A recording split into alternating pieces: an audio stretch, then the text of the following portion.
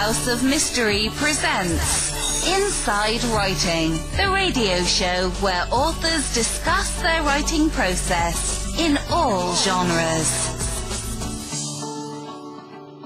Okay, welcome back into the House of Mystery, where it's hotter than normal. Things are burning around us. They're after us, you know. This is it, you know. I'll tell you. Yeah, we got bad comments on the show. I couldn't believe that, you know. My God, why would someone want to attack us? Anyway, we'll just leave that alone. I'm still venting. Well, so it's almost August, another beautiful month in the summer of the North America, the summer of COVID. And but today we're going to go back. We're going to go back, I guess, to 1922, and we're going to take you away. And who's going to take you away is our guest. It's Tessa Lunney, who's written a book called Autumn Leaves, 1922, a Kiki button mystery. So thank you for being here, Tessa. Thank you so much for having me. It's a pleasure. Well, we'll see if you say that at the end of the show. You might not be happy. No, we're professional. We're on the network. We have to be. Well, you know, within reason, you know. So listen, Tessa, let's get to know you. We don't know much about you other than you've got this new book out. And first of all, do you consider this book a historical mystery, or what would you classify this? Yeah, I guess it is a historical mystery. I tend to think of it as a spy thriller because it's not solving a crime. Kiki Button works as a spy. But it is most definitely historical fiction, so historical spy thriller as the subgenre, I guess. Well, kind of what intrigues you about that type of writing? Because that's a special type of writing, right? To go back to, I guess this takes part in 1922. So to go back, almost 100 years and to write about a thriller or a spy story, that takes a lot of extra work too, right? So what gets you going with this type of book?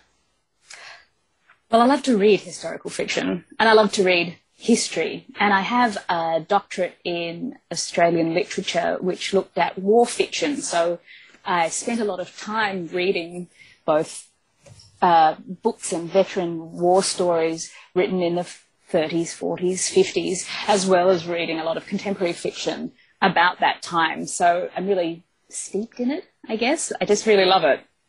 It is a lot of extra work, but I'm doing the work anyway. So that's partly how I got to write the book, is that I wanted to read more about 1920s Paris. It's such a fascinating and exciting place and time. And I was trying to find a thriller. I was trying to find a crime novel that was set in that time. I found some set in the 30s. And, of course, there's Agatha Christie, but sometimes she can feel a bit period, a bit dated. I wanted something that had modern ideas, modern values. And searching, couldn't find it. And I realized, Tessa, you're going to have to write it yourself. What you want is so specific. You're going to have to do it. Yeah, I mean, if you can't find it, write it, right? But I would think, for me, one of the hardest things is when I'm watching or reading something from a time like this, 1920s, and they don't take the time to get the phrasing right, or the characters' behaviors or what they do. Fit the time. I see that a lot lately, and it sort of really frustrates me. So that's what I mean by taking extra time and work. You must really have to, immerse yourself in that and look around and really figure out what people would say, or how they would talk, how they would act, dress, what was kind of in and what wasn't. Yes, you do. Absolutely. But before I wrote the first book, I'd been reading about this period for about 10 years, just because I loved it so much. And so in that sense, it was pretty straightforward to write the first book. I I've been reading a lot of books sort of written in this period, and one of the things that's so exciting about the 1920s, in my opinion, is that it feels so modern. It feels so contemporary. The things that they're talking about and the way that they talk and the way that they write, it doesn't feel far away. Virginia Woolf and T.S. Eliot and Hemingway still feel so precise and modern. They were so far ahead of that time, and that also made it easier. It didn't feel like I had to go back and rearrange how people thought. Also, when you do historical fiction, one of the things that's fun to do is to explain or explore why people behaved as they did. Sometimes if I'm reading books set in the 1920s, a character will go along, and I think I understand them, and then suddenly they get married or they suicide, and I think, what's happened? And it has to do with all the cultural backstory in the contemporary world of where they're published that I don't have access to and I have no idea of.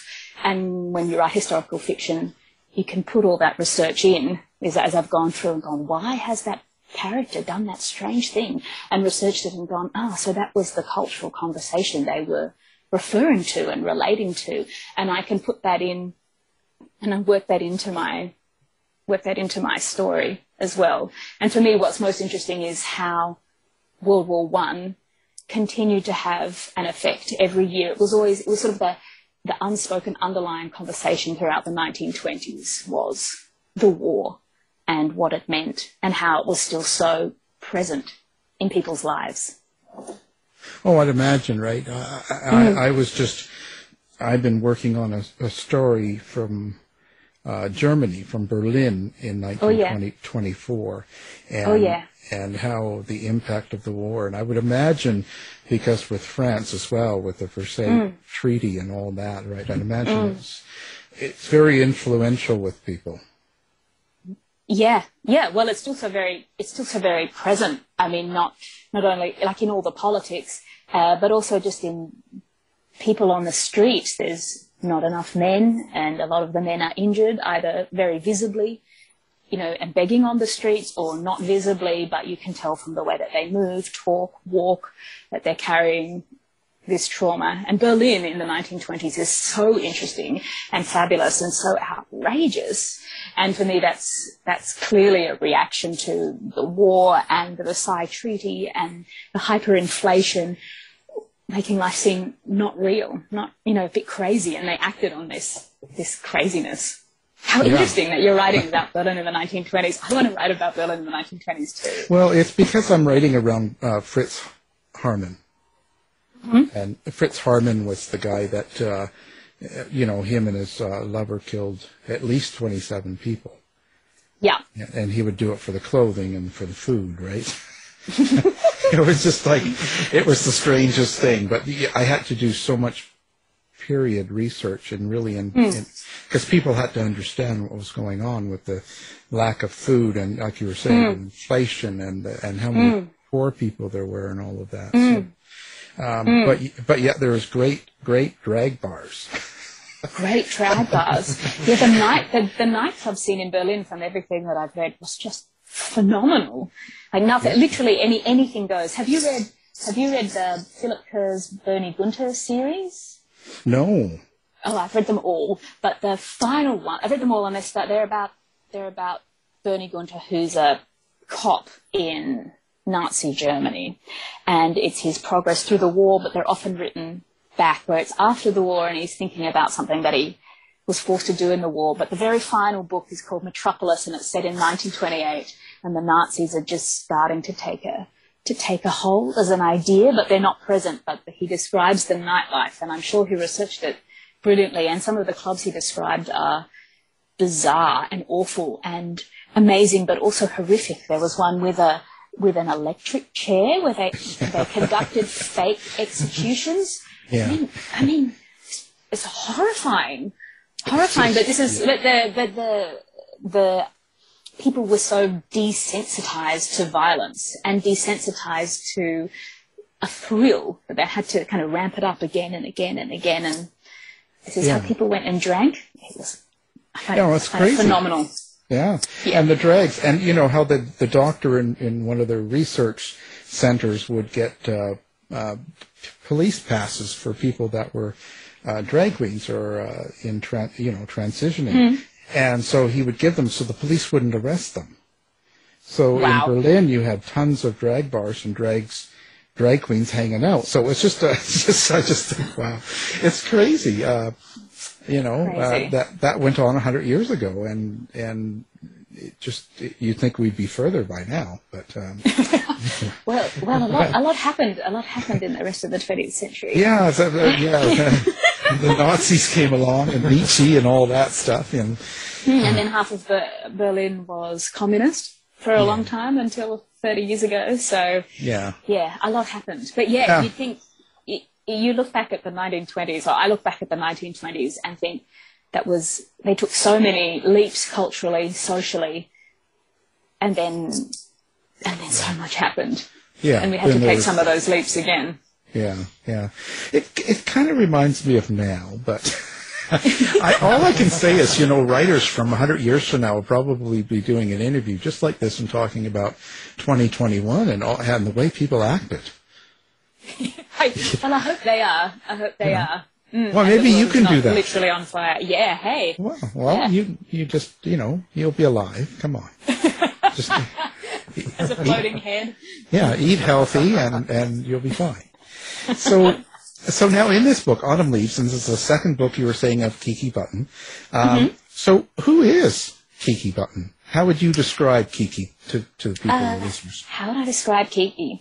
She's a sassy spy heroine, gossip columnist who's also moonlighting as a spy. She's an Australian socialite, debutante, who ran away to become a nurse in World War One, and she joined as a voluntary aid detachment, so a sort of non-professional nurse early on in the war, and lived through the entire war and then nursed all through the pandemic afterwards. She was hooked into the spy life by her surgeon, Dr. Fox, and when she ran away from him and ran back to Australia and ran away from the war and all of her memories, but when she got home, she realised she couldn't handle it. She needed Paris, and she found her way back in April 1921.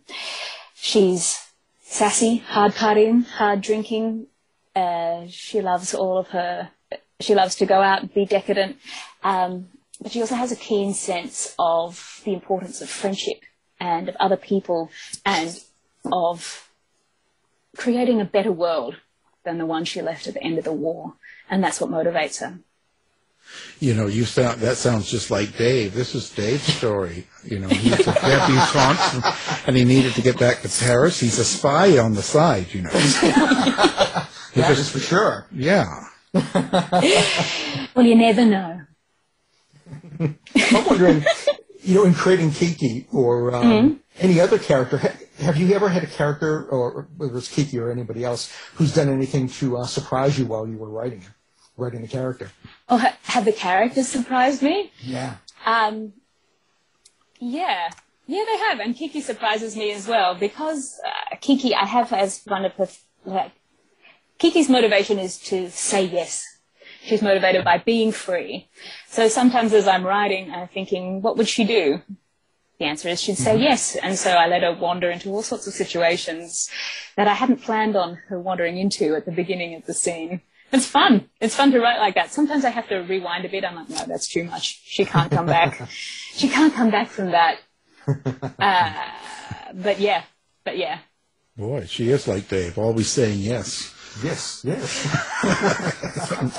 More. What do you hope Kiki demonstrates, or do you have a plan for the main character? Is there something you want her to accomplish for people to see? Do I something I want her to accomplish for people to see? Well, I guess there's two things, but it's not so much what the character would accomplish, but what I'm having fun with and what I'm trying to do with the books. And the first is that she's a really strong female lead, and although she has trauma, she's not burdened by her trauma. And so in thrillers, I've read a lot of sort of strong female leads who are either overburdened by their trauma and need to be rescued. And I didn't want to read any more of those women, or who have absolutely no trauma and seem to be impervious to the life that happens around them. And that for me doesn't feel real. So I wanted a character who was completely in control and the agent of her own life, even when life is difficult and forces you to take paths that you wish you didn't have to, that she has enough internal strength, even when it's difficult, to be able to choose her own life and choose the right thing and the right thing for her, even if it's not what other people would do.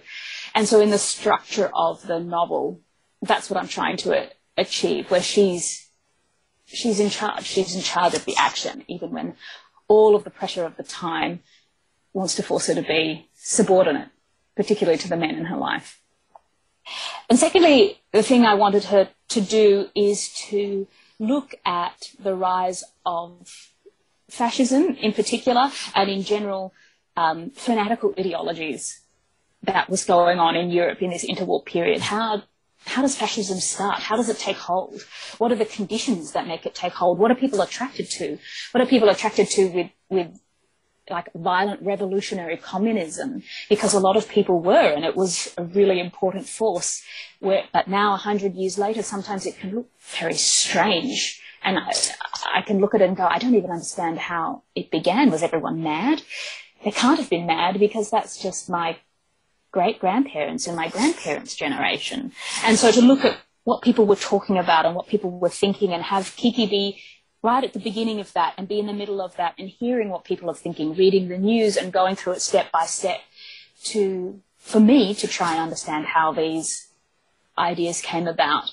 And my thinking is through her, because it's all written in the first person, so I can explore my own research and explore my own journey from ignorance to ignorance, shall we say, through Kiki Button. So I guess it's those two things. Very interesting. You know, when you're writing Kiki, do you hear her voice in your head? I know I hear voices, so that's right. And do you have an inner monologue, or do you write more images and symbols and stuff like that when you're creating nonfiction? Oh no, I hear voices, definitely. Yeah. I definitely. It's like I see it sometimes, like I'm watching a film and I just transcribe it. It's a beautiful and bizarre feeling. And when I can't see it, when I can't hear it, when I can't hear them talking to each other, that's when I know it's going to be a bad writing day. And I feel that sometimes I still have to write, but I feel it's like blocking. Character moves here, and then, you know, I've got like little asterisks everywhere. It says something witty, and then character moves here, does something. They talk about this thing off stage, and I'm like, okay, you're going to have to come back tomorrow when you've had more coffee and more sleep. Yeah, but I hear it in my head. You guys are both loony. Loonies across the world. You could start a club. You know, do you both drink? Like what? It's just the way my imagination works. Sometimes the drafts of my novels feel like memories. Like they feel like a dream-like memory, and they have the same texture in my mind as something that actually happened to me, but they're of imaginary people. And these things never happened, but it has the same texture. Oh, doesn't that happen when you come off the drug? I'm trying to figure this out, you know. I figure it's the other way around. I write so that I'm not taking drugs and ending up in an asylum, and like, this is how you get out all the other voices, and you put them somewhere safe and you make them do something constructive and contribute to the cultural conversation, instead of creating dramas in my own life and then ending up doing something bizarre and irresponsible. Yeah, but you know, when you do something like this, I would imagine, you know, I'm coming from writing nonfiction, so this is bizarre to me, but I hear it all the time. But when you say that, you know, you're kind of writing yourself through Kiki in a way, like you know, a lot of what you learn comes into it. Do you feel vulnerable by exposing some of your own self, you know, feelings and doubt and everything else through the character, putting it on paper? I think every time you put something public into the world, you're a little bit vulnerable. And it doesn't matter if it's just a tweet or an Instagram post or if it's an entire novel, because that's a little bit of yourself. out there in the world for people to look at and possibly to judge. But the flip side is that people can engage and converse, and then you create something new, something beyond either the tweet or the novel. And so the risk is definitely worth the reward. But in terms of putting myself out there, I feel actually more protected by writing through fiction than I do writing for myself. Because even though I'm writing through Kiki Button and she's written in the first person, I also have a cast of other characters. So if I have aberrant or difficult or even nasty ideas, I don't have to express them all through the one character, Kiki. I can put a bit over here and a bit to this other character, and then these minor characters can explore this different idea. So, for example, and then so it's sort of spread around. And for me, actually, that it feels protective, but it also creates community, because we all have thoughts that we wish we didn't have, that we can't quite own up to and admit to.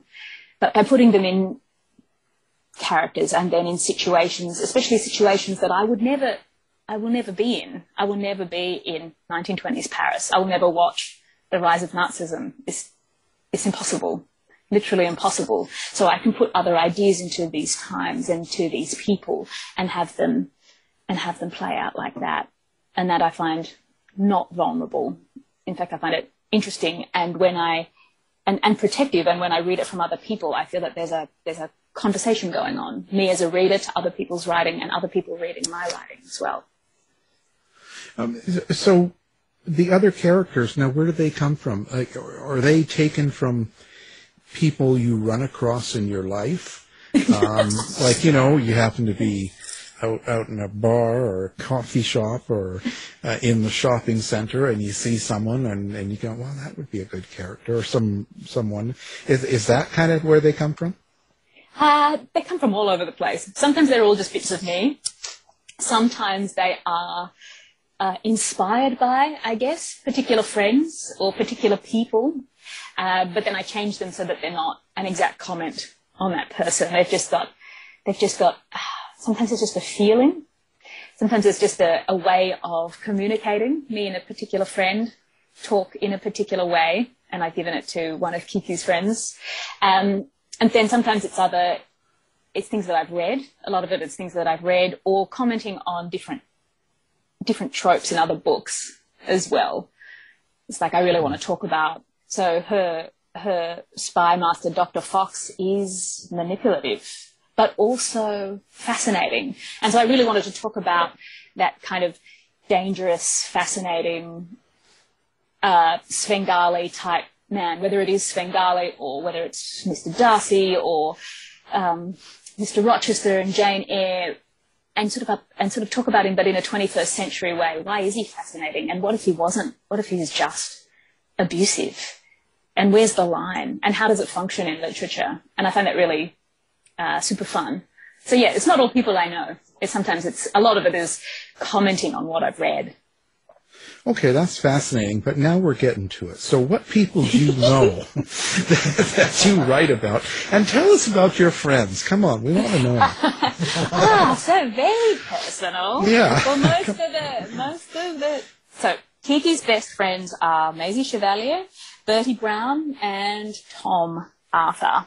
So Maisie Chevalier was a nurse in the war with her, and Kiki lost touch with her for a few years and then found her again when she returned to Paris. And Maisie is Australian as well and has First Nations heritage, but is making a life in Paris with her French husband. Maisie's not somebody I know.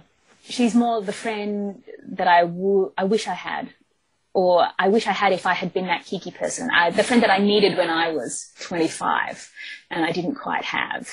But I didn't manage to get until I was in my 30s. So she's a bit of some of my best friends and then a bit just made up. Bertie Brown is more inspired by a particular friend of mine. And it's not so much in who he is, sort of upper middle class, bit posh, a bit of a dandy, but in the way that Kiki and Bertie speak to each other is the way that I speak to this particular friend of mine.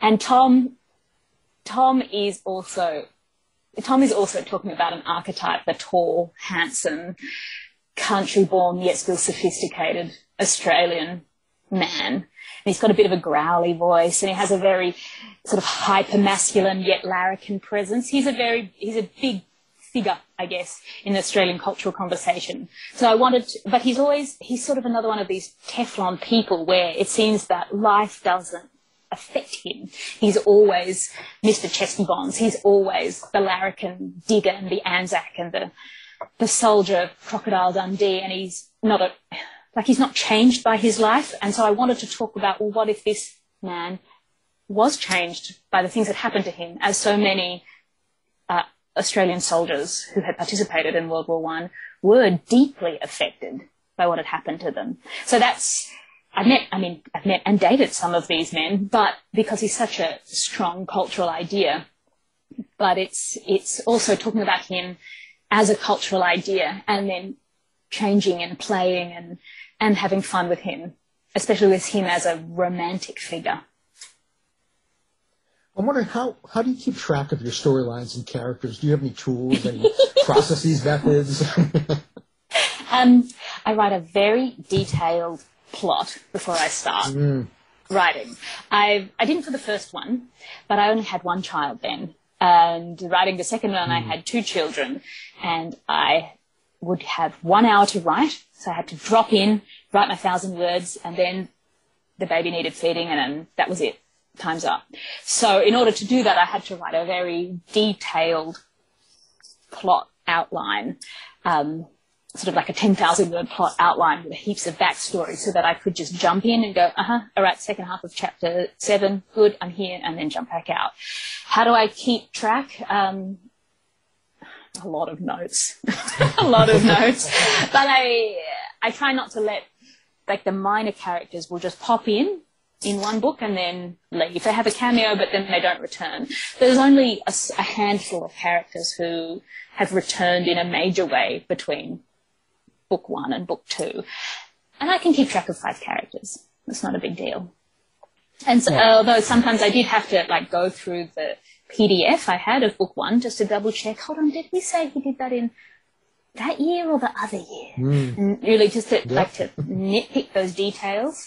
Because certainly I like to binge read a series, and it will only be like a week or a month between me reading, book 3 or book 4, and I remember everything. And so if the writers contradicted themselves, I find that very irritating. So I tried as hard as possible to make sure that all the details between book 1 and book 2 were lined up and were precise.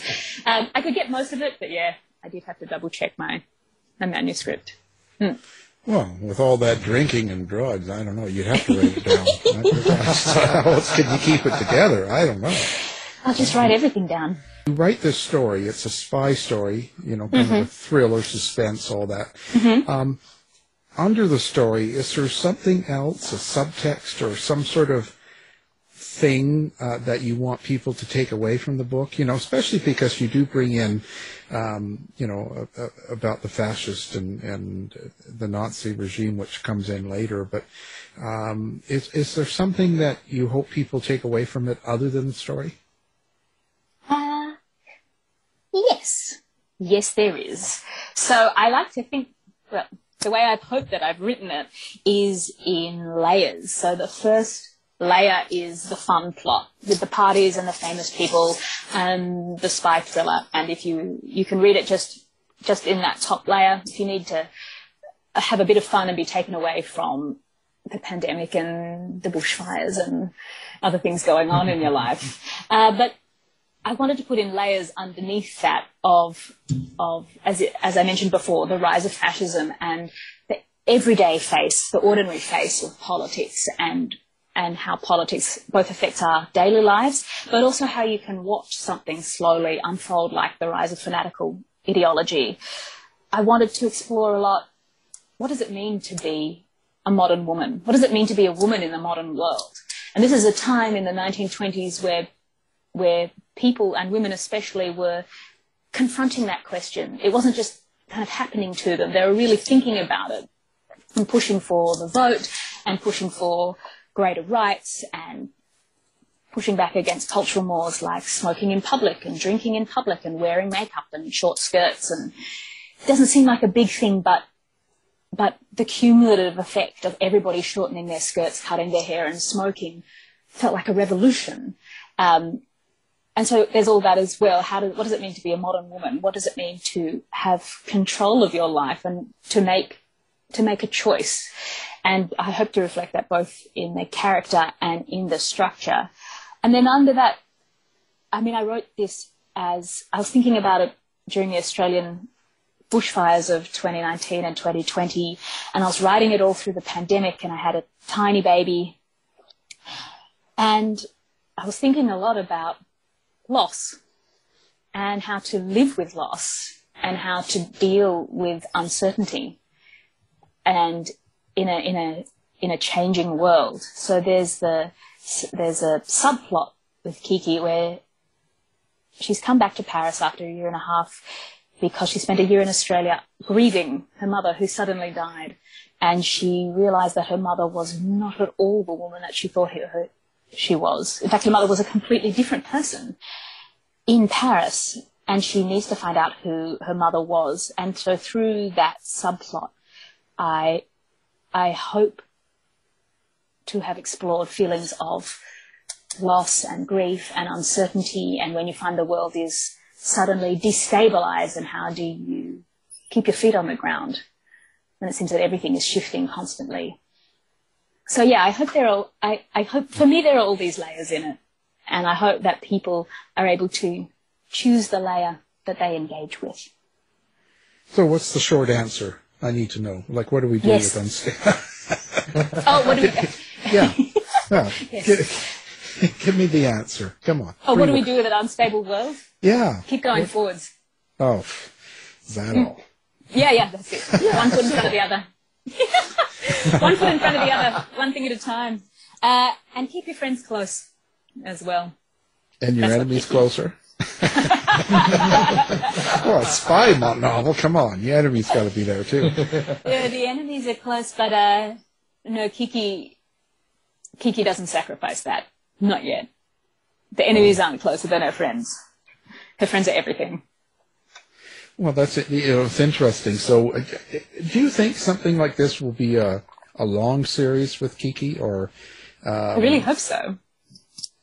Do you plot out when you have a series like this? When you're writing a character through, you've done 2 books, but do you plot out like 6 or 7 different stories and kind of decide, or how does that happen for a writer?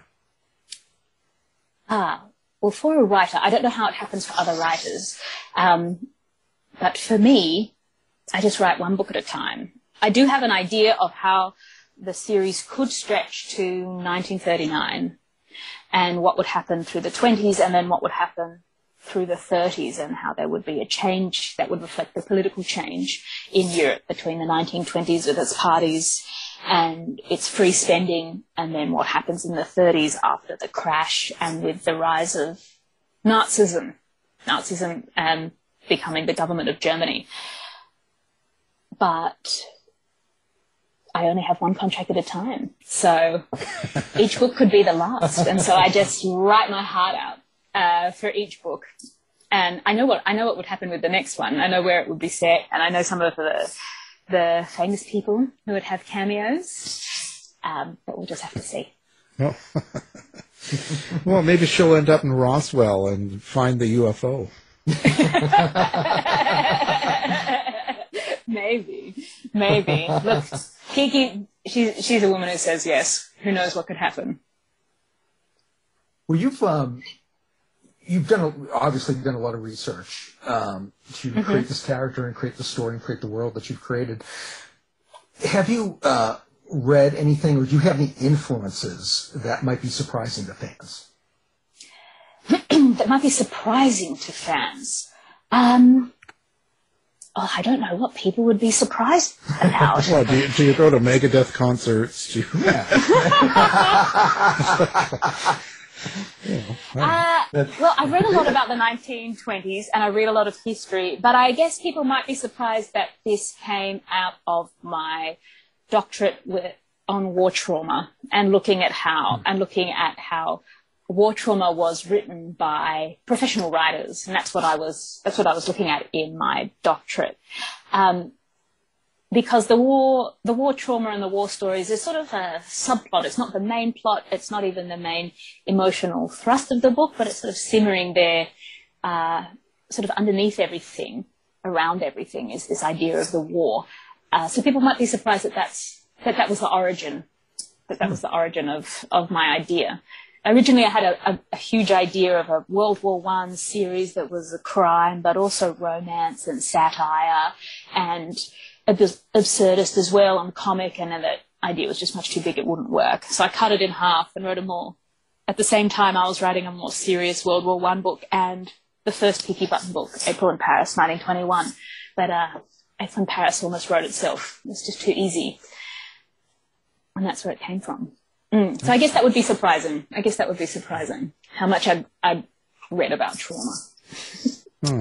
I mean, I just, come on, there's more to it. She just doesn't want to tell us yet, but that's okay.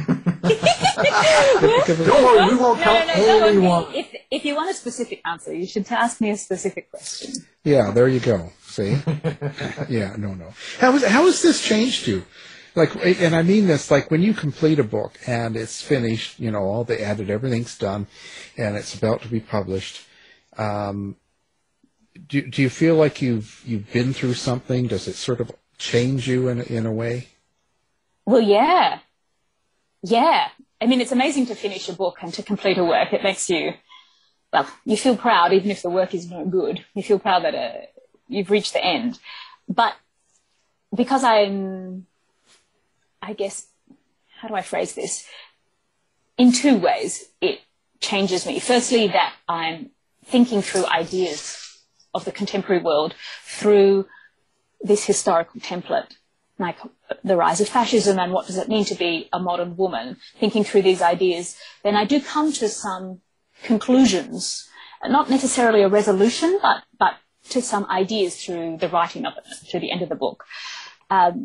Secondly, it's been a very emotional year and a half, shall we say. We've all felt it through pandemics and riots and fires. And so to be able to write through some of these emotions in the book changes me. I'm not just holding on to everything. There's some way to let it out and then to communicate with other people, with readers, and then reading their work and to participate in that conversation. And that changes me as well.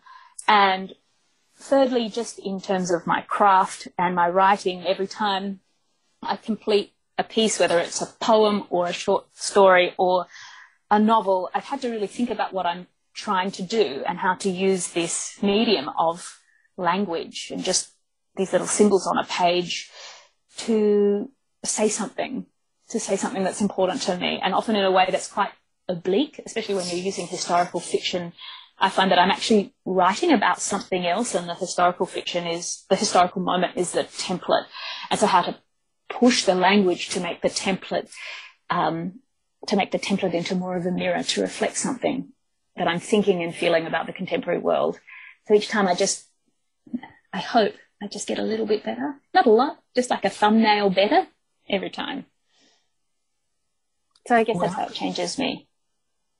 After, writing, the darker aspects of stories, do you have a way to decompress, or do you even need to decompress? Can you just move on to the next thing?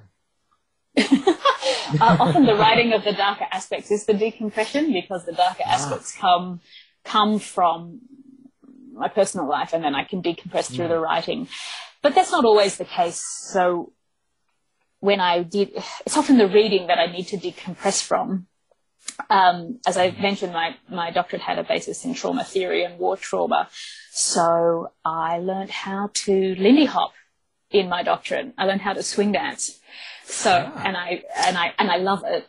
But yeah, that's what I would do, is that I'd read books about the most horrible things that people can do to each other through the day. And then in the evening, I would dance. That's how I let off steam.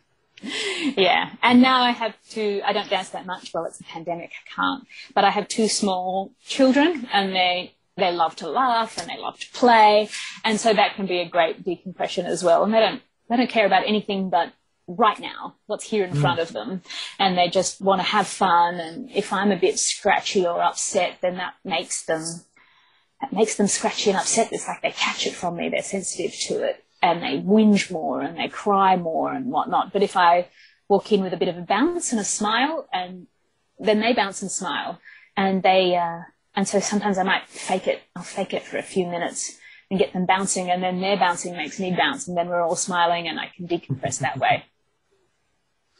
Wow, it's too complicated for me. Oh boy! So listen, how do people get a hold of you? How do you want people to find you? Like, do you have a street address or a phone number, or a website, or like, because this is the day of social media these days. So Sure is. So I do have a website, which is my name, TessaLunney.com, and you can subscribe to my posts, and through the website you can get onto my Instagram accounts, with my personal account, and also my Kiki button dedicated account, which is just about Paris in the 1920s, and that's Miss Kiki Button at Instagram, and I also have a Twitter account there, so people can contact me through any of those ways. That's Miss Kiki Button if you're nasty. So it's interesting. How did you must have been writing a lot of this during the last couple of years with all the tense times and stuff. Yeah. How did that go for you? I know writers quite often isolate themselves to write anyway, so maybe not being in isolation, but I wonder if the tension, the tense times and the stressful things that go on around you, do you think that seeps into the writing? Do you think if you look back at it in 10 years, you'll see a little bit of darkness? I don't even have to wait 10 years. I was conscious that it was happening as I was doing it, and I was changing the plot because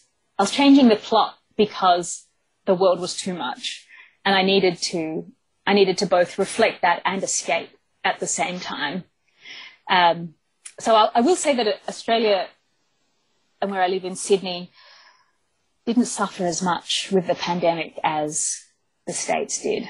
I feel very lucky and grateful that it wasn't so bad here. But nonetheless, we did have lockdowns, and I did have a tiny baby, which made me extra fearful of what might happen, because certainly at the beginning we didn't know how it would affect us. And then the Black Lives Matter protests happened as well, and then the way that sort of happened in Australia, and then still the pandemic, and then the leftover from the bushfires. Yeah, it felt heavy. The world felt heavy. And it definitely found my way into my writing, partly with in all sorts of ways. So it's set in autumn, in late October, in Paris. And as I was going through the manuscript, I realized how many times I used the word grey. The stone was grey, the sky was grey, the streets were grey, it was often raining, Kiki's unhappy. So something really small like that. There's a lot of images of greyness and flatness and tipping into darkness.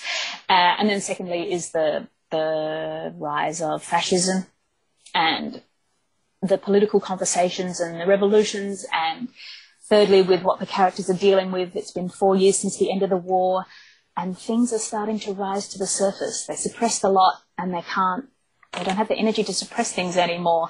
And so our memories and fears and nightmares are rising to the surface, and they have to deal with them now, and they can't get away. But at the same time, it's also Paris, and there's some of the most fabulous people there, and wonderful clothes and parties and champagne and cocktails, and a feeling that the worst is past and they can go forward into the future. So the difficulty of the world reflected itself in both of those ways, both an escape into the parties and also this bubbling tension and sense of permanent sense of loss that permeated my writing. Wow. So So you've been partying a lot now. Well, I just imagine. Did you go to Paris to write this book? Did you go there and write it in Paris? I wish. No, I did not. I visited Paris just before the first book was released, but that was in 2018, but I haven't been back since. To be honest, Australia has had its borders closed. You can't leave, and it's very difficult to get in. So I haven't even been able to go on holiday because borders keep closing between states. It's been a very strange time. It's been a very strange time. Well, it is. You go into any anti-mask rallies or anything lately? Or? No, I'm not. In fact, Sydney's in lockdown at the moment, so I'm not leaving my house without a mask as mandated by the government. So yeah, we just went in lockdown yesterday at midnight. So again. Oh. Well, add it to the fires and things can only get better, right? I'll sit down and read your book, and that'll make me feel better. Right? Well, I hope so. That is my dearest wish. See, I knew it. So what's next for Tessa? What's next? Well, I have an idea for Kiki Button in 1923. I am writing short fiction. My husband is Russian, and they fled the Soviet Union in 1991. And I'm really interested, as I said, with the fanatical ideology, I'm really interested in Soviet Russia and how that worked and what it was like to live there, especially at the beginning. So my grandparents-in-law time through the 20s and 30s and World War II. And of course, I have another idea. I'm writing another novel set in the Sydney bushfires. I really have to write that out. I don't know if it'll be any good, but it's something that I just need to write for myself at least. And then I have more ideas, and I just need more time. Yeah. And that's fascinating. Do you ever? So when you talk about getting into Russia and you talk about this ideology, do you ever think of writing kind of just a nonfiction book in that area? You know what I mean? Just a fact thing to let people know what's going on. There are so many people who've done such a good job, a much better job than I could do. I would do it if I felt that I could add something to the historiographical conversation. So I read some fabulous books as research for Autumn Leaves 1922, and one was called The Crucible by Charles Emerson. Right. So he's a trained historian, but he wrote it's called The Crucible, how sort of the beginning of the modern world, 1917 to 1924, but it's written like a diary of this thing happened on this day, and it's all written in the present tense. So as you read it, it's like it's happening right now, and that's really interesting way of writing history and making it really present. So it has this, as I said, it reads like a diary, so it's almost like a novelistic conceit, but it's all beautifully researched and footnoted and everything like that. So if I could find a way to add to the story, perhaps using my husband and his family's story and ideas to explore what was happening in Russia at the time, then yeah, I would consider it. But I tend to think through fiction. That's what I'm trained to do, and it's what I read a lot of. And when I have these ideas, I don't tend to think of it in terms of its history, but then to turn the history into fiction and have the characters, I say my family, I make one person into two or three, and I add people who weren't there in order to explore the ideas in a different way. I like the way that fiction can become so intimate, although, to be honest, a lot of the history that I've read recently is becoming more and more like that. The line between history and non-fiction and fiction can become very thin, very porous, shall we say. Yeah. And I find that really interesting, the books that are written right on that porous line, either as the non-fiction or the fiction, and the movement between the two. Yeah. conspiratorial, suspicious. Yeah, we know the type. We run across them all the time. So yeah. So I wouldn't rule it out, but that's not where my ideas are going at the moment. Yeah. I think there are some words that definitely should be used more, like bumptious. I think bumptious should definitely get more of an outing. Bumptious and scrumptious. There we go. They're going to be my words of 2021. Bumptious. Well, there you go. What does bumptious mean? I'll read it. Bumptious means sort of pushy, but bumptious, irritatingly self-assertive, according to Google, an impossibly bumptious and opinionated bore. There you go. Oh, is that what you're calling me? Wow. I've been called all sorts. Isn't it a sorts. great word, though? Bumptious. And it's so opposite to scrumptious, and they sound so similar. I'm like, they've got to be used together some way. They've got to You be probably used together. could. Bumptious and scrumptious. And the person being told wouldn't know it. I mean, I didn't know. I was being told that. Jeez. Yeah. Scrumptiously bumptious. There you go. Yeah. Maybe that's how you can. That's your new handle. Now I'm ready. Well, now I'm set. We've learned a lot, and my God, and you've done it all. You've done it all. Look at you. Anyway, this has been a great show, and we've been talking about Autumn Leaves, 1922, and it's a Kiki Button mystery. And, of course, our guest is the one and only Tessa Lunney. Thank you for being here. Thank you so much. It was a pleasure. To find out more about our show, guests, or to listen to past shows from our archive, please go to www.houseofmysteryradio.com.